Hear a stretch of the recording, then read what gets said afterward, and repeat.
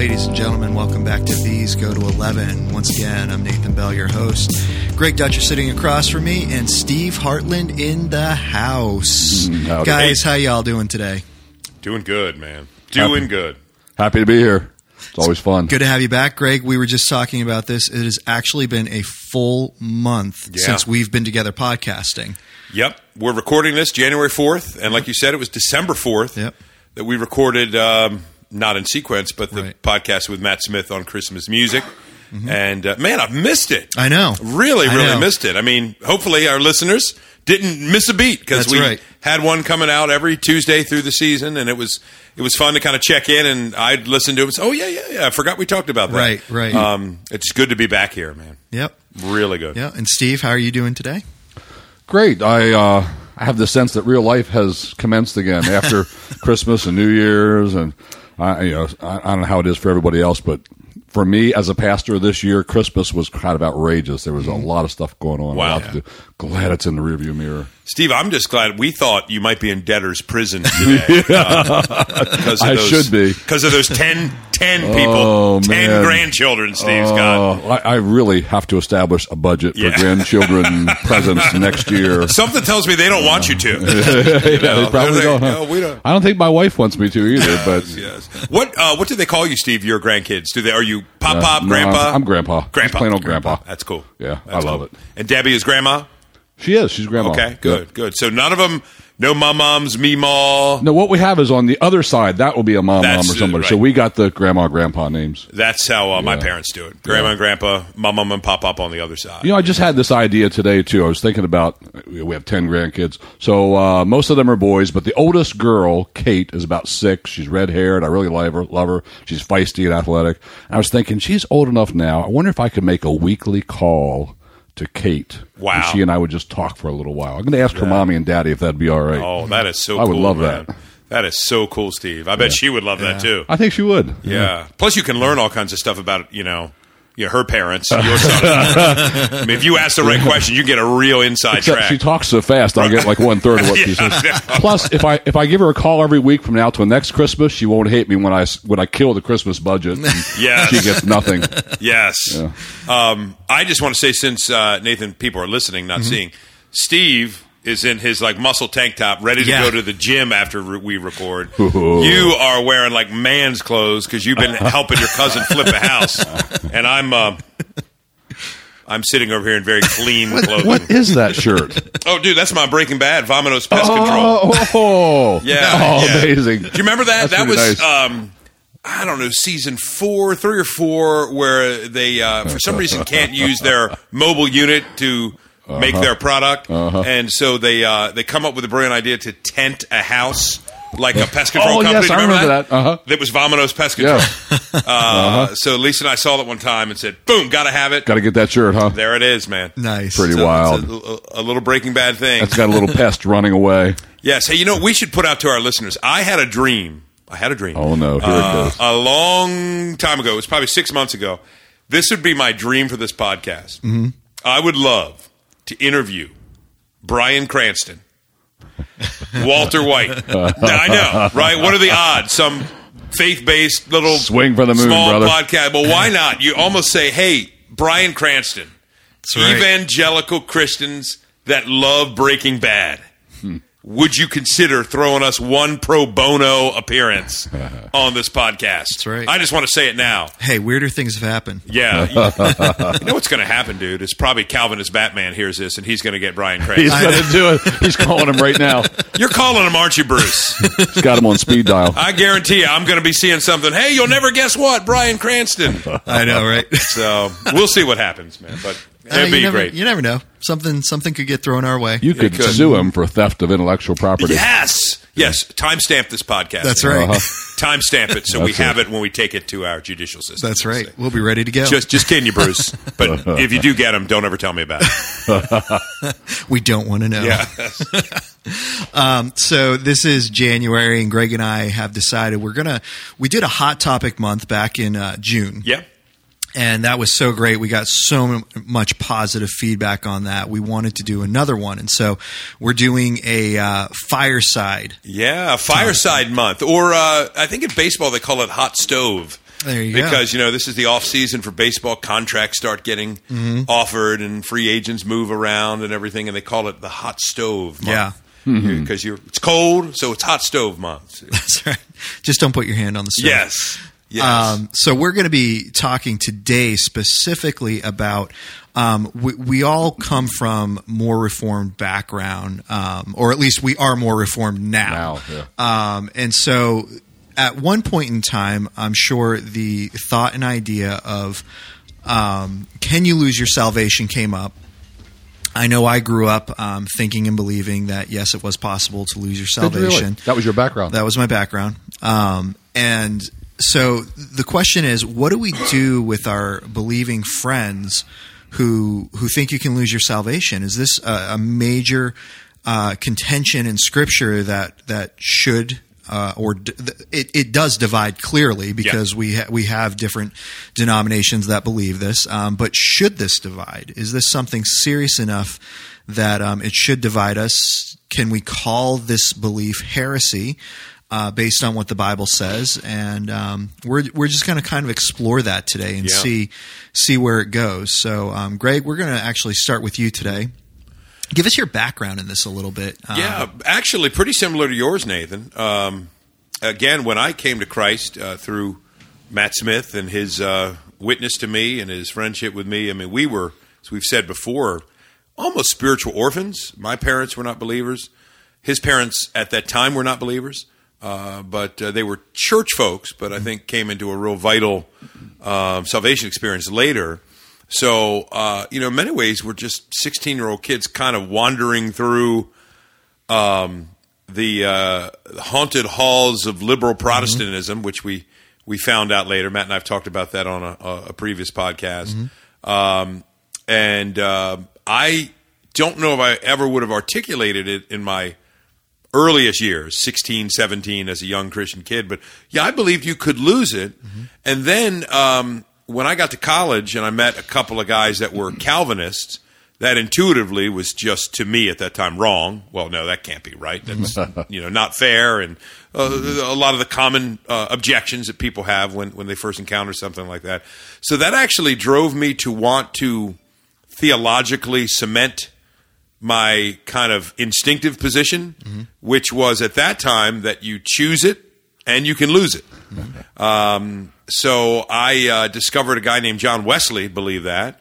So the first really theological purchase I ever made was John Wesley's Notes on the Bible. I was like 19. I don't even know where I got it at the time. I found it in a Christian bookstore somewhere. It was a 1-volume thing, and I would read all the passages that seemed to suggest it, like in Hebrews 6 or other places that talk about falling away, and would read that. So I, for a period of time, till I was about 20, early 20s, believed that you could lose your salvation, and then through just listening to people, pretty quickly I realized, hey, you can't lose it. And just the relevant passages. To me, the one that everybody's different, that slam dunked it for me was the Romans 8 passage. The whatever you think of predestination in that passage, the whole idea is of a finished thought. There's predestined, there's foreknowledge, there's called, justified, and glorified. And so, if glorified is past tense, I remember a guy at Campus Crusade for Christ giving a little devotional from Romans 8 one night, and said, man, guys, in God's mind, it's done. We're safe. And I remember thinking, that's right. I can't refute that. There's no escape clause in that. If you're justified, you will be glorified. It was a done deal. So for a long time then, I was, I always say free will on the front end, and eternal security on the back end, which is, I think, would represent, sorry, Dave Shive, if you're listening, pretty much Dave's view, right? As the way he's articulated it in the past. And then eventually, I had a better understanding, in my opinion, of what is called Reformed theology and the full sovereignty of God from beginning, middle, and end. So I do remember arguing it, but I look back on it now, and I'll just say, to raise the stakes a little bit, at the risk of being too melodramatic, it almost feels like a different faith than where I am now. Yeah. The thought that salvation could be lost is terrifying to me now, and I almost can't believe I ever believed it. Yeah. But that's my background on it. And Yeah. you, Steve? Now that I heard both of you talk, I think I'm going to leave the room. Yeah. Yeah. You can't be around us. That's right. Yeah. Now, I come from a totally different background. So much like you, Greg, I was converted as a young high school guy. I was 17.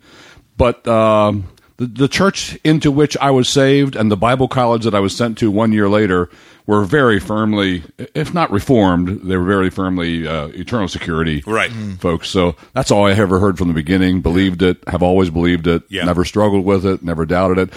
I had some challenges like, what in the world does Hebrews 6 mean? Right. And some other passages, but no, it's always been pretty firmly held for me. Yeah, interesting. So did you meet and interact with people that believe differently at any point? I think I have, but I've never had any serious interactions with anybody. Yeah. Okay. Gotcha. And you haven't shared. What changed it for you, Nathan? Yeah, it was that's a good question. I think it was around the time I was teaching, because that's actually around the time where I really cemented my Reformed theology was teaching. Yeah. I had students who could argue the free will position, and I argued the free will position, but I wanted to challenge them. I wanted them to think outside the box. I wanted them to be able to understand and appreciate other believers for their views. And so I started arguing that other side and really digging in Scripture, and was like, oh, I actually believe this. Yeah, right. And so that's when I probably came to the point where I believed, okay, well, it makes more sense now. You can't lose your salvation. Because just this is what I love about Scripture is it's so logical. For people who who think the Bible is just a random grouping of stories thrown together. No, the Bible is logical. It makes sense, and your belief system should make sense. Yeah. And I grew up. It's funny because I grew up. My mother came from the Salvation Army, so offshoot. Actually, the Methodist Church was an offshoot of the Salvation Army. So grew up. With my mother in that background. My father kind of had a Southern Baptist. We landed in an Assemblies of God church, which again, big free will and all that. And then went to a Baptist Christian school growing up. So the idea of free will and losing your salvation was always there. And so the logical consistency just made sense. Yeah, if you can receive it and accept it, then you can lose it. Right. So it just kind of always made sense. And then as I started, like I said, going into the Reformed theology and looking at that, I had to switch my position on eternal security because my position on the sovereignty of God changed. Interesting. That was a little opposite of mine. Yeah, I couldn't justify a person being able to lose their salvation if God was also then fully 100% responsible for their salvation. Which makes me wonder, and maybe you guys can tell me this, is there any historical little pocket of belief that God chooses people to be saved and they can lose it on their own? I'm thinking I've never met somebody that's believed it. Yeah. But I suppose you could argue, somebody could say, oh, yeah, I think God chooses, but those people that are chosen can lose it themselves. I'm just wondering. I mean, that just popped into my head. If any of our listeners know, if you can find some obscure theologian like with a weird Hungarian name or something like that. No offense to any Hungarian listeners. I just pulled that out of thin air because I know we have a massive movement in Hungary for our podcast. But just throwing that out. So I'm just saying, it was, consistently speaking, you would think free will on the front end, free will on the back end, right. God's sovereignty on the front end, God's sovereignty on the back end. Right. So I'll throw this out. When I've shared with people before that, and I'm going to share this with the audience as well. This for me is a struggle on so many levels because I love, and I think we try to represent it on this podcast, denominational cross-pollination, fellowship with other people, different beliefs. If I'm talking to somebody that whatever they think they speak in tongues, the whole women in leadership thing, Nathan, that you and I are going to talk about soon, things I feel very passionately about one way or another. Yeah. I can roll with it, and I there's something, however, to me about this issue that I struggle with, and maybe it's because I personally just can't understand how a person isn't falling apart at the seams if they in any way have to keep themselves saved. Yeah, and Greg, I was actually thinking about that on the way over here, and I remember growing up how many youth conferences I rededicated my life to God. Yeah. And I honestly, I think that's where that stems from, is that idea of I've got to be 100%. And how many times growing up I said, the sinner's prayer over and over again. Right. And as I matured and got older, realizing, and we've talked about this before, the fact that I even care about my salvation is a sign that I'm saved. Right. The fact that I struggle with that, and that I don't want to be separated from Christ and his love and the glory of God is a sign in and of itself that God has kept me and he's going to preserve me to the end. Right. Yeah, well said, Nathan. I've always said the unbeliever is not up at night, unable to sleep, wondering if their life is reflecting Christ enough. Yeah. That I love sharing that bit of assurance with a person who says, and I find it with women. I don't know, Steve, if you ever found this is informal, anecdotal, never verified this empirically, obviously, but a lot of women that I've talked to since I've been a pastor especially really struggle with assurance. Lisa has always struggled with it until more recent years, and I have her full permission to share that. And maybe it's my arrogance and pride to say I've never struggled with it. I've struggled with many things. I've never really struggled with assurance that I can remember. But to say to somebody, you're concerned, and I think the portrait of the unbeliever in Scripture is that he's not concerned, that he's not up at night wondering, is my life reflecting the gospel enough? Am I showing that I belong to Christ enough? That I say the reason that you have this discontent is I'll often say, give me the picture in your mind of the kind of wife or mother or just person you want to be in Christ. They paint it, and I say, okay. And now how vast is the gulf between where you are and where oh my goodness, Greg, it's so big and massive. And then ask Christians, so where do you think that picture came from? Where'd you get that idea? Because, and then I said, do you think the unbeliever has this picture that they're thinking about that is burdening them in any sense? That I would say it's the Galatians 5:17. The flesh is at war with the spirit at war with the flesh, so we don't do the things we please. That there's this tension that is actually very reassuring because of the Holy Spirit's presence. But to take that same tension and use it to think, oh my goodness, I might be drifting so far, I'm going to fall off the edge, concerns me. Yeah. But go ahead. I have found, and I wonder if you guys have found, I think without exception, when someone has come to me and they're concerned, am I really a believer? They've got doubts and they're worried. They are the person that if they're not a believer, nobody is. Right. Like it's just that they have such a active or tender conscience, and things aren't all where they ought to be. Well, welcome to the club.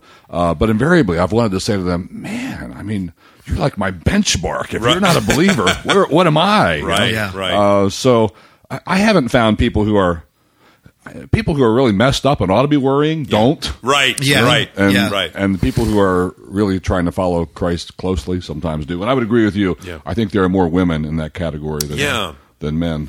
Yeah, and part of it might be temperament. I have a friend, my friend Todd, who was the youth pastor at my former church. He nailed it one night. We're just talking about men and women, how they're different. There's 1,000 jokes you could make.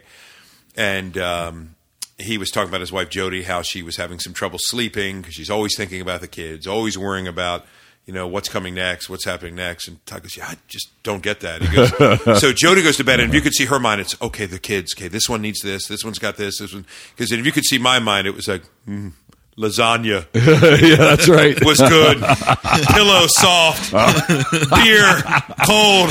And then a man's mind. Yeah, man's mind, a woman's mind. A man's world. Is that part of it? I wonder sometimes that there is so much more introspection, Yes. so much more invested concern, and a man can, classic. Right. Generally, we can compartmentalize better and just kind of shut that out and drift off. But so that might be part of it. I'm not entirely sure. Maybe there's pressure. I know when we had Lisa, my wife, and Tracy, Matt's wife, on several months ago for the Pastor's Wives podcast. The joke they always make between them is, can you find a Christian woman's book that doesn't tell you to get up at 5 a.m.? Is there a book? You can't buy it, right? Yes, that doesn't give you the Proverbs. A godly woman wakes up at 5 a.m., has her 45-minute devotional before she starts brewing the coffee. And before the babies are crying. Exactly, exactly. And, so maybe there's some pressure that adds to it as well. I don't know. I think, too, that it's interesting because I think in America, we have a different mentality as well. I'd be curious to survey the rest of the world, if that was possible, where they do believe in God's sovereignty. Right. Beginning to end, it is God's sovereignty that even unbelievers believe in the sovereignty of deities. Yeah. And they are in control, and what they will, and what they won't. And so there is a different mindset in America that I have to fix myself and I have to be this way. Right.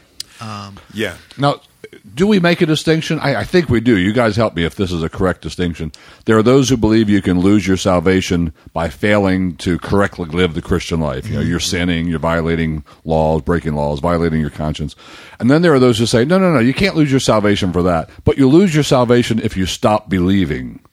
Right. Aren't there these two views in this issue? Yeah. So Yeah. I have a lot more understanding for those who say you can lose your salvation if you stop believing than I have for those who say, oh man, if you sin, you're going to lose it. Sure. You guys have probably heard that, the Calvinists, we have our tulip, and the Arminians, they have their daisy. Yeah. And the daisy is, he loves me, he loves me not. Right. He loves me, he loves me not. And if he loves me not based on, oh, I blew it again, woe is me. I am undone because I'm going to blow it all the time, and we're all still a wreck, this side of glory, this side of death and being with Christ.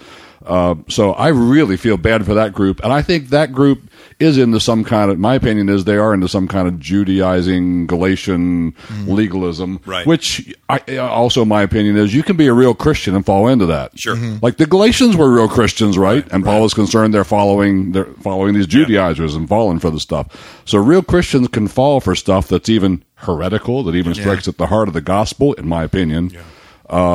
So can they be real Christians and believe that stuff? If you don't live the Christian life correctly, you're going to lose your salvation. I think they can, but man, I feel for them. Yeah. Like if they're paying any attention, they ought to be almost committing suicide 100 times a day.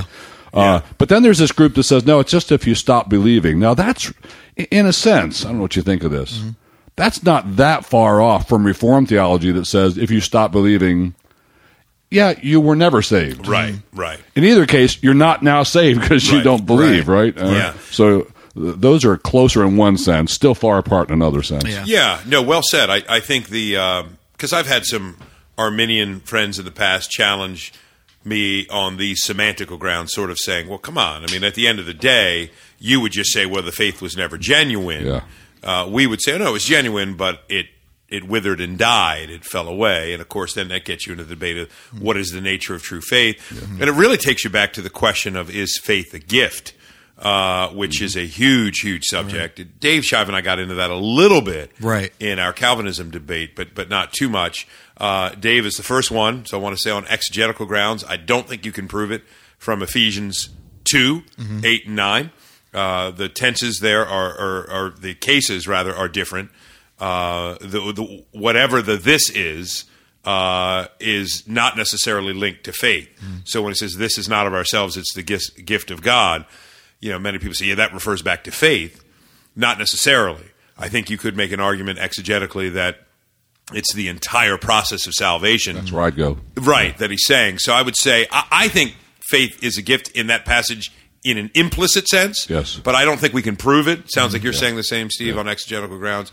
Yesterday in my sermon, it wasn't my intention, but I ended up in Philippians 1:29, where Paul says, for it has been granted to you not only to believe in him, but to suffer with him.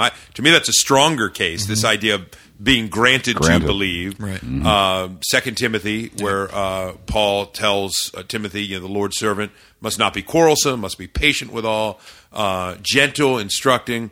And then that's about repentance, and it says that God may perhaps grant repentance to that opponent. Those are strong terms.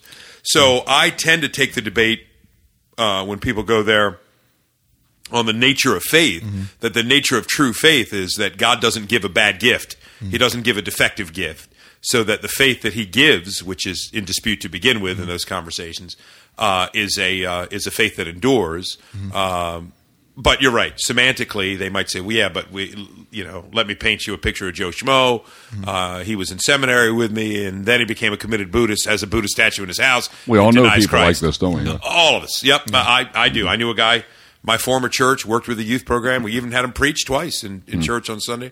Very good preacher who now professes doesn't believe in anything at all. So that raises those interesting questions. But to me, and tell me what you guys think. I've been asked this before, is the belief that salvation can be lost heresy? And I normally say no, but I always want to reserve a category. But it's about as close as heresy as anything I can think of that might not be heresy. And that's Dutcher subjectivism at work there. Yeah. I can't say where I'm drawing the line there exactly. So I'm going to admit there's an emotional component to this for me. Yeah. There's something about it that to me so radically misunderstands God's lavish grace that it feels like a different faith. See, I would almost take it one step further, Greg. To me, I think the front end is more heresy. The free will end is more of a heresy than the back end. Because, and again, this is coming from not too long ago, I believed free will with everything that I had. Right. And we have several of our good friends on here that believe free will. Right. We mentioned Dave Shive. He makes no bones about it. Yeah. And so to me, though, I would almost, if we were going to call something heresy, I would call that because you're changing the essence of the gospel. Right. And to me, like we talked about in Galatians, you just, if there's anything that's going to get Paul's dander up, it's going to be changing the gospel. Oh, yeah. It's going to be adding anything to the gospel and saying that you can do something for your faith. Right. So to me, I would almost say that that's the bigger issue and the bigger heresy than the other end would be. Right. What are your thoughts on that, Steve?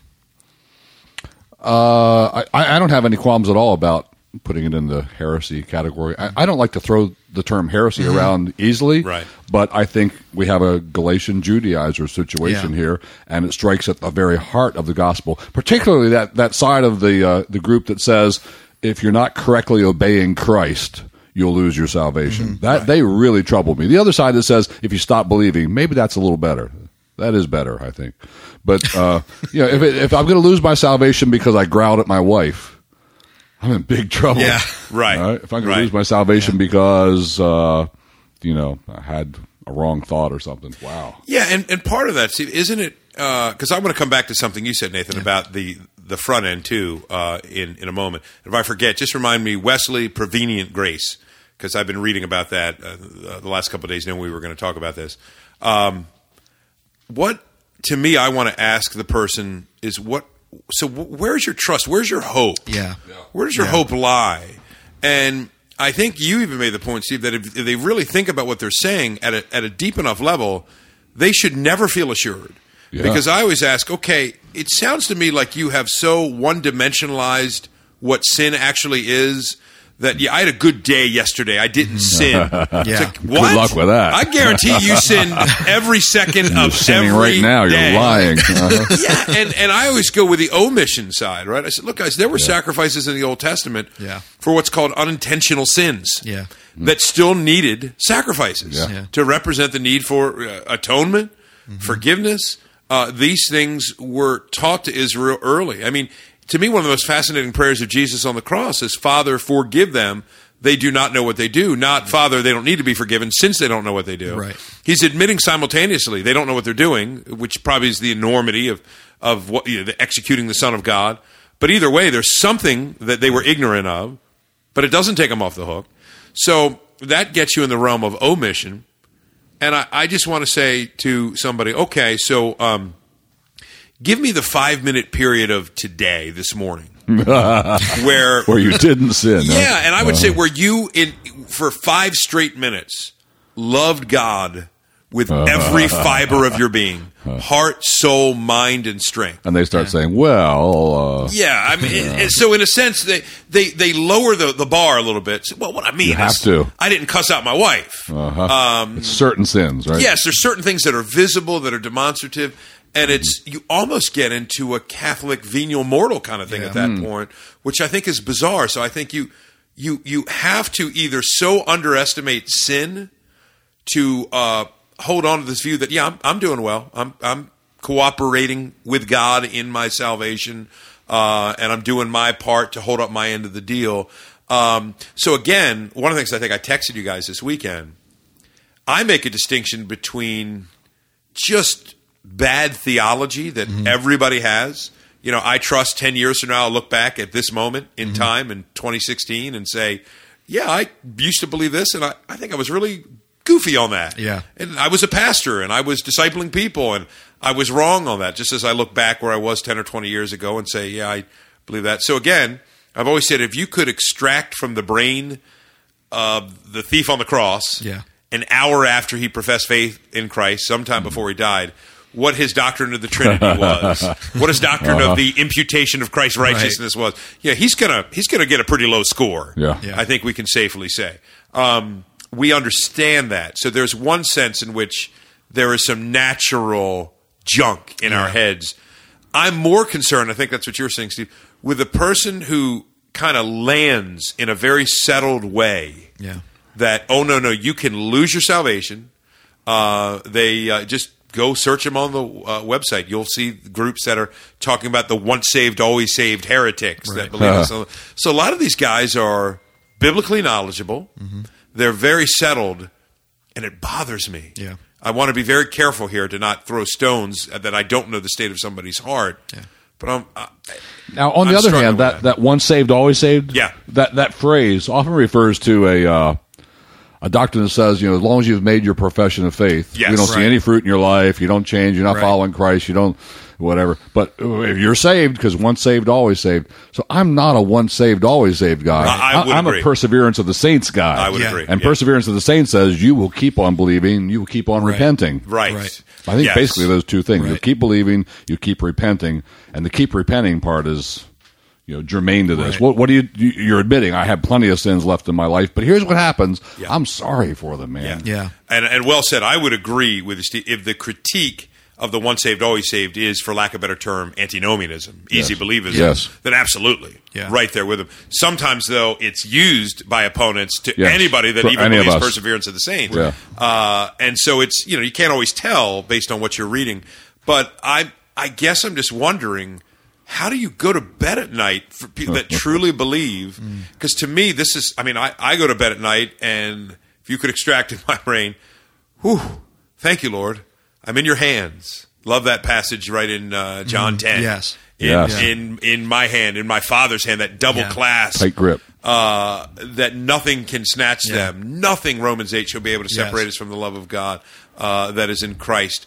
All these promises. He who began a good work will bring it to completion. Philippians 1. Same here, brother. All these great promises that are all God's activity in us. And, and then here's where I was going to mention Wesley. I think Wesley was a gospel stud. Sure. But I do struggle with Wesley in that he was so articulate about these beliefs. Now, Nathan, on the front end, and if we have any Wesleyan Arminian listeners that really study this, they can correct me if I'm wrong here, but I used to study this myself. I think the reason that I'm not as hard, Nathan, on the front end, but I think you make a very good point, and I mean that, is because, as I understand it, Wesley realized, particularly his brother Charles, that there's some kind of problem there. How do you choose Christ if you truly choose him on your own without attributing some kind of worthiness to yourself? Which I think is the thing. As I understand it, his concept of prevenient grace, which was kind of poorly based on, I think it's John 1:9, that he translated Christ as the light coming into the world, or who lights every man coming into the world. And his understanding of that was, yes, in Adam, because of the damage done by the noetic effects of sin, that no man can believe on the gospel. He would have agreed with the Calvinists on total depravity.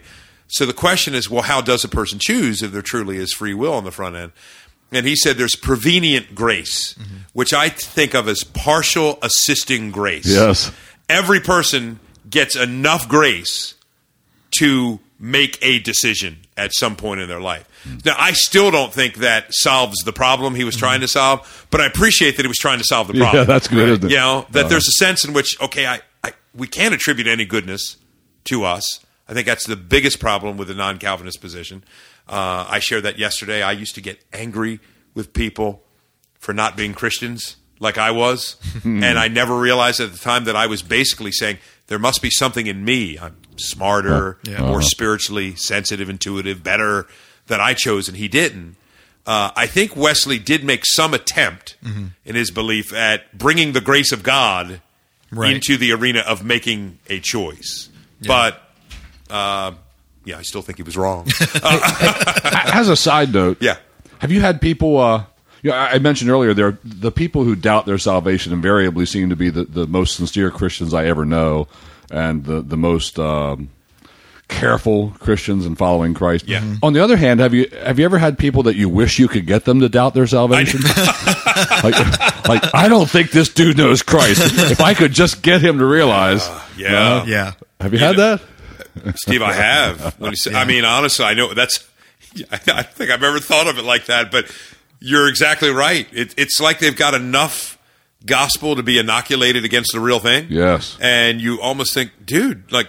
And I got my hand right on their wrist, and I'm not feeling any pulse at all. You know, there's no life in them, but I believe I'm okay. I think of that as a description of the churchton, to use kind of a cliche instead of the Christian. I've met people that even all these years of seeing train wrecks in people's lives and false professions and all that you meet people and sometimes they're people that might even hold an office or something in the church.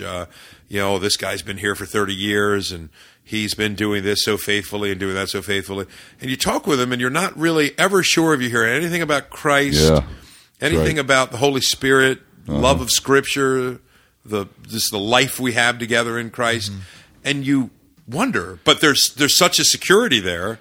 Because, look, he's been here for so-and-so. That's when I tend to see that. I think of a very churched person. Yes. Is that what you're... probably decisioned as a young person or something. Right, yeah, right. I've pastored in places, and maybe you have too. I won't name where, but in the past, where we definitely had officers that I'm trying to find a pulse on their neck, and I'm trying to find a pulse on their wrist, and I'm not finding any pulse at all. Like, where is the love for Christ? There's a love for the church, and I love being the budget guy at the church and that kind of thing. But where is the love for Christ, and where's their fruit of the Spirit in your life? I'm not finding any. Right. And if I could get those people to doubt a little bit, it'd be good. Now, Steve, why don't we just put it out there? This is an intervention for Nathan. Right? Nathan, we want to have real drama on this podcast. You're that person. That's right. And Nathan does know I'm kidding people. I promise. Now, that's the point. What happens? So here you have a Wesleyan Arminian friend. He loves Christ. He studies Scripture real hard, prays his brains out, studies Scripture, and he comes out, you can lose your salvation. And I'm a Reformed guy, and I study Scripture and pray my brains out, or at least part way out. And maybe I don't pray as hard as he does, because he's worried. A little admission there. Anyway, so I study and pray, and I come out, you're Reformed, you can't lose your salvation. What's happening there? Well, I think, one is... you mentioned the noetic effects of the fall a moment ago, the mental effects, the intellectual effects. We can't think very well. We're all pretty stupid. And we can't cut straight courses through truth. Also, the Bible is a very complex book. God just chose not to make it boring and an outline, a theology outline. He chose to make it interesting with all 40 authors, 2,000 years, and 3 continents and all that. So you get to piece it all together, and it's a study for a lifetime. But I think what often happens is you run into a passage, and it convinces you of something. Yeah. And you make it the basis for interpreting all the other passages now. Sure. We know that a good Bible study method, a good hermeneutic is you allow the more clear passages to explain the less clear passages, things of that nature. But for some reason, somebody falls in love with this passage, and it seems to them to say you can lose your salvation. Let's take it like Paul saying to the Corinthians, if you continue, no, it's Colossians, if you continue in the faith. Yeah. Firmly rooted and established and not moved away from the hope of see, you might not continue. Right. You were in it, but you're not continuing, they'll say. So they make that their dearly loved passage, and now we're going to interpret every other passage in light of it. Some of it's just where you start. Right. And the passage you fall in love with first and how you start viewing all other passages in light of it. But for me, man, there's just such a preponderance of evidence that God starts it, God finishes it. And if it was left to me, woe is me, I'd be lost forever. Yeah. That I don't have any trouble interpreting the passages that the Arminians like in light of the passages the Calvinists hold to. Yeah, I think, Steve, to that point, this is kind of where I look for my unity. I'd love to find it in more doctrinally clear statements from the person that disagrees. But I would just say normally it's hard for me. I don't know if I've ever met one where I have met a Christian who would say, nope, I am saved not 100% because of God's grace, but some percentage because of me. I don't know if I've met an Arminian that would say that. Now, I think the reason Calvinists often get frustrated is we sense, but that's what you're really saying. But I'm trying to take more assurance that, okay, I would view them as being inconsistent when they say, no, salvation is of the Lord. But let me try to give you my complex set of reasons, why I am where I am. Okay, so maybe that's some clue into pressing towards unity. I would have a hard time walking away if a guy said to me, no, I'd say God's 85%, I do 15. I'm walking away really wondering if that guy's a believer. If he's really understood who Christ is, how hopeless he was, and what he needed Jesus to do for him.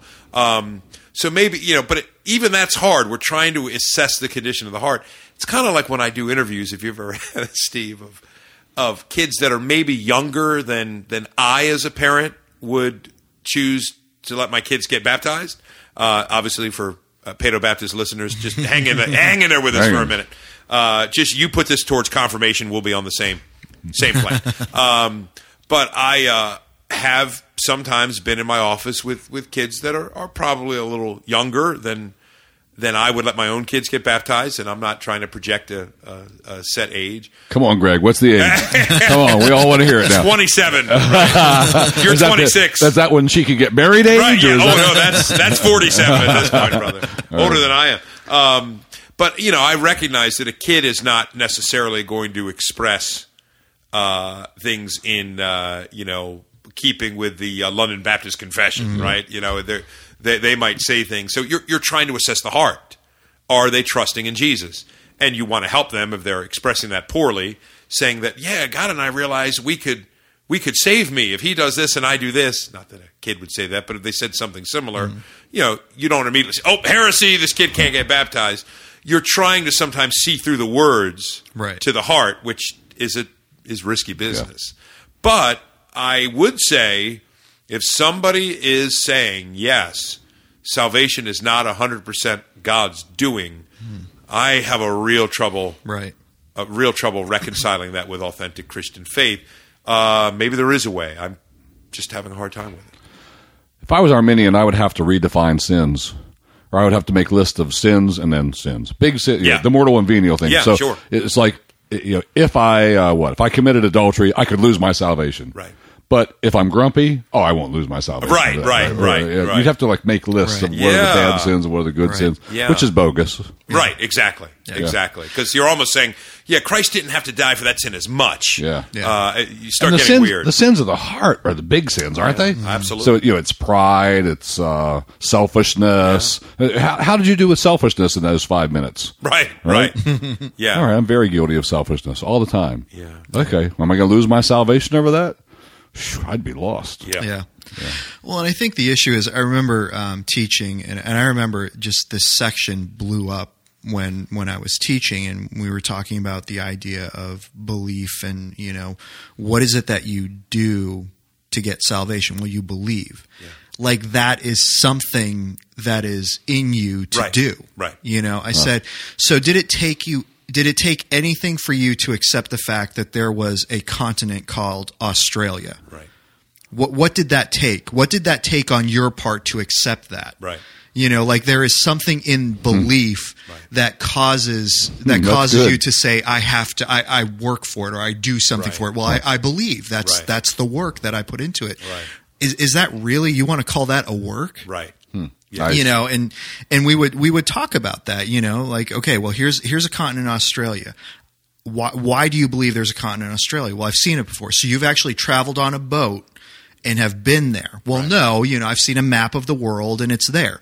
Okay, so there was an evidence placed before you, and so you accept it as fact. Right. So when I place the evidences of Christ before you and you accept them as fact, it's you believe it or you don't. Right. And so we would talk about those concepts just to try to adjust that thinking that belief really isn't anything. Right. I mean, it's the main focus and drive, but you doing the believing isn't anything. Right. Here is what is placed before you. You choose to accept those as facts or not. You choose to accept what Christ did for you or not. Right.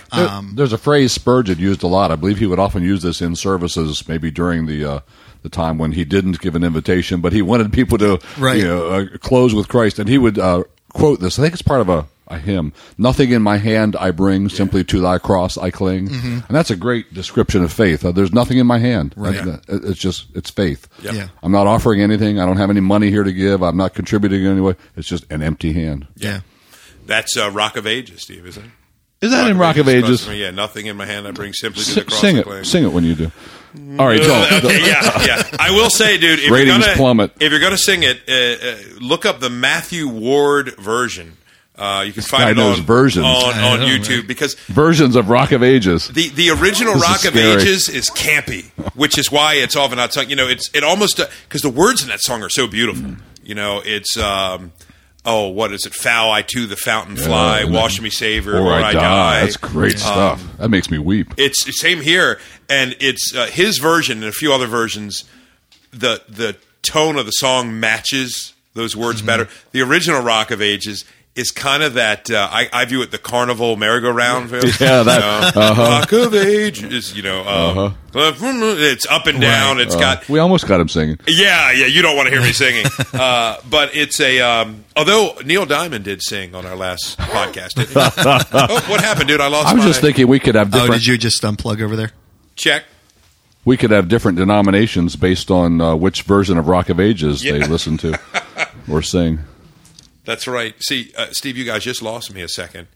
And it was a wonderful second. You lost us. Yeah, we could still hear you. It was God saving our audience when I started to sing. He started to sing.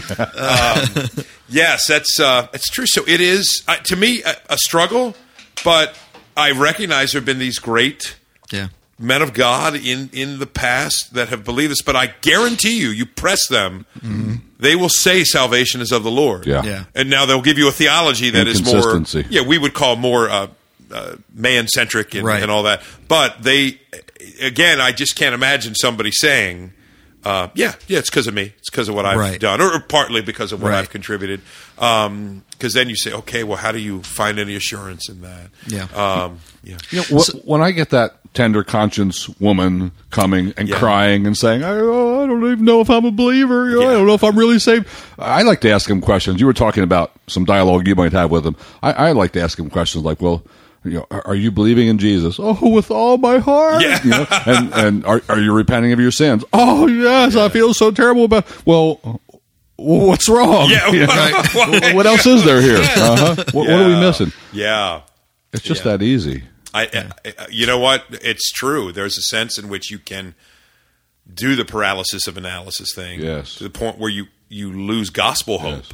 And even the repenting of sins is not is not a work I'm checking on. It's Right. It's a fruit. Fruit, absolutely. All right, now I'm juggling terminology a little No, bit, but it is a fruit. So I'm looking for fruit. Is there a pulse? Is there evidence that you care about Christ? And the chief evidence I like is not, are you failing to sin? It's, are you repenting of your sins? Right. Yes. Right. So are you repenting of your sins? Yeah, I'm repenting of all my sins. I hate it. Well, all right, good. Yeah.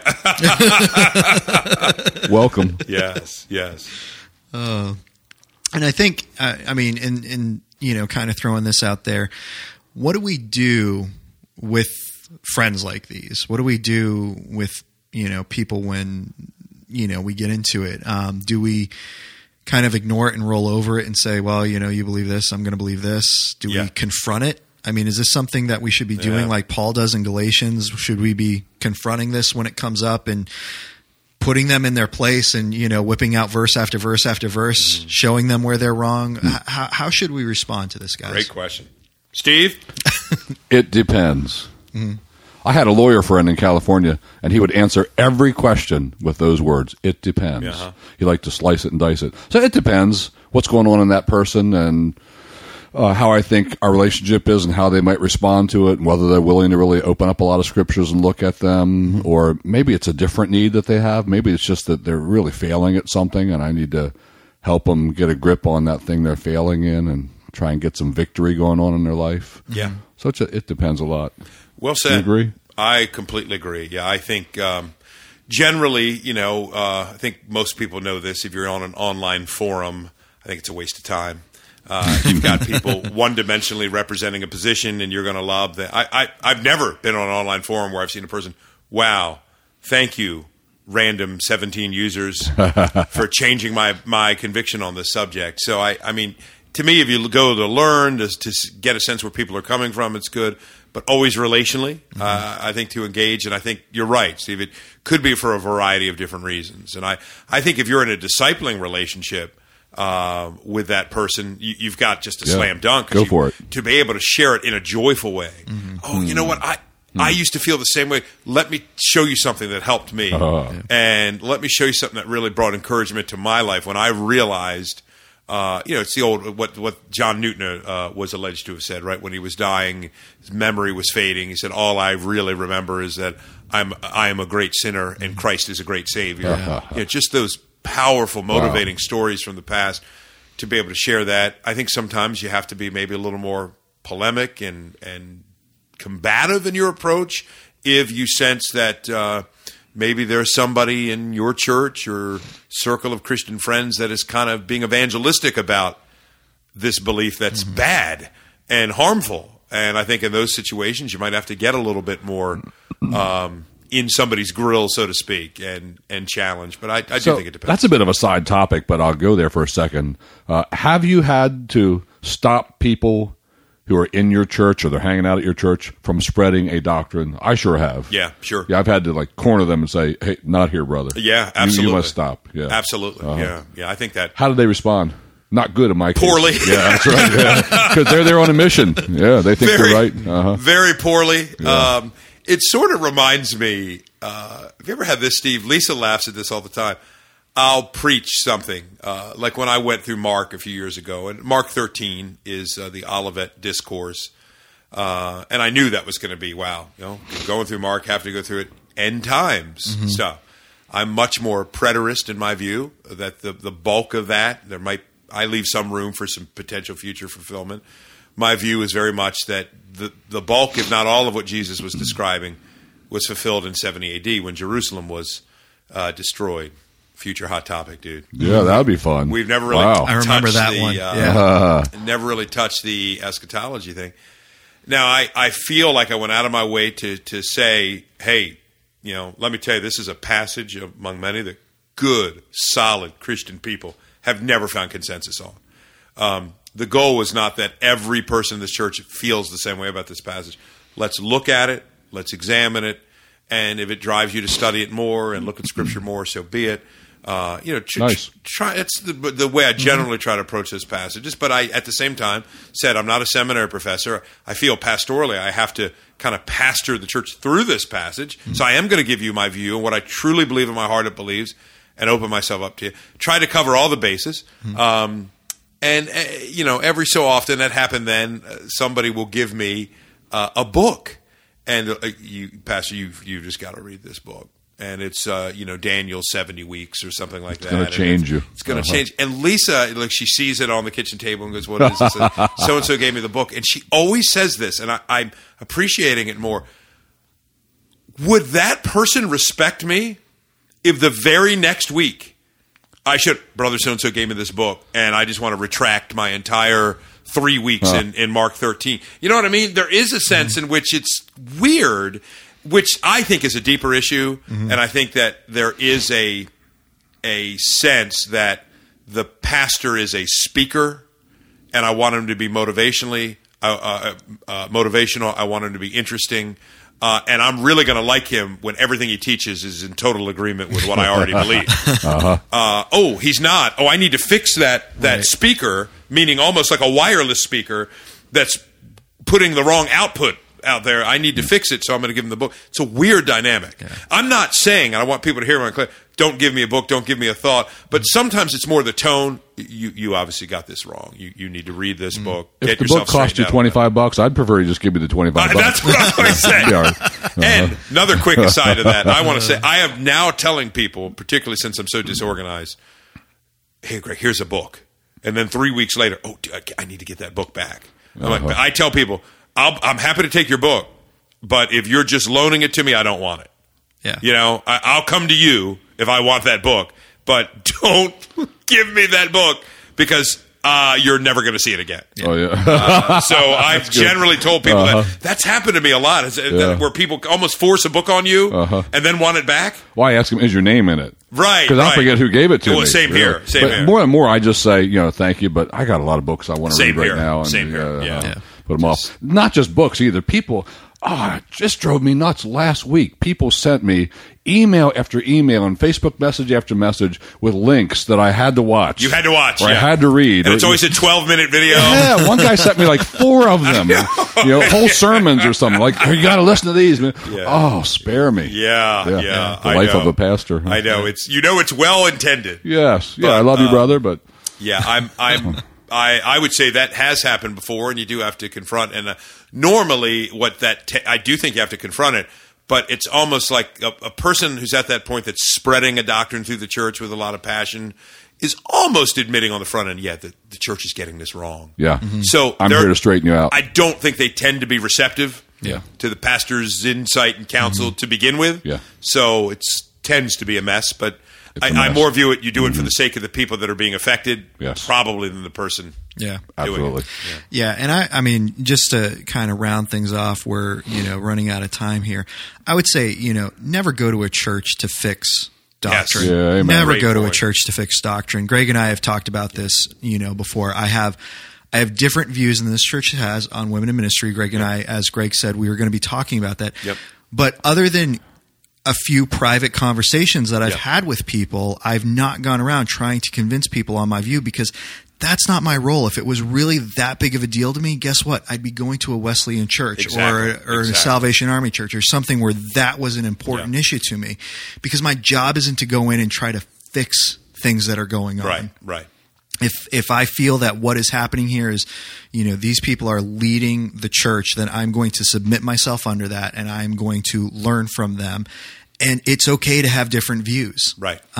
So just don't go trying to fix things. Yeah, that's good churchmanship right there. Good advice. I agree. Well said. I would even say one step further on it, Nathan. I've told people before, like, this could be anything. It could be charismatic distinction, Calvinism, whatever. I'll often say you have to determine, like in this church in particular, that tends to be a little more broad. Maybe on this issue, charismatic distinctives are one that will come up sometime. I'll say, you know what? There's 2 kinds of charismatics for my analogy. Sure. And I could say this about 2 kinds of Paedo-Baptists, 2 kinds of premillennialists. You could fill in the blank. I'll say there's the kind that can be in this church and the kind that can't. And I'll say the kind that can be in this church understand, hey, I might be in a minority, but they're cool with that. Yeah. Nobody's going to be beating down the door to change my view on this and say, you have to immediately give this up or this or that. Or there's the type that it's so important to them that they feel that it has to drive them to make an impact with that view on the church. And I'll say, if you're of that stripe, this is probably the wrong church for you to be in. God bless you. Find a church where you're going to find a lot more resonance on that and serve and plug. They're probably going to find it hard to find any church that they like because they're going to have some issue everywhere because they're just quirky people. Exactly. Yeah. Exactly. And it's almost like God loves quirky people. I struggle with them myself. Yeah, right. It's like that bumper sticker. I have to say it is brilliant when it says, Jesus loves you. Everybody else thinks you're. Stop it there. I mean, I actually drove by a guy on that one time. Jesus I think he was shocked. I'm not Jesus. And I told him, I said, hey, man, I'm a Christian, but you know what? I agree with that bumper sticker because I'm probably that guy a lot of times, just to kind of shock him into that and say, probably everybody does think it. Thank God Jesus loves me. Yeah. But yeah, that's funny. It's got to be a carefully used quote. That's right. Sure. Yeah. Well, guys, it is our first podcast of 2016. Hey. We're going to go ahead and sign off now. Confetti. We just rocked the Casbah. Rocked it. Please go to 11.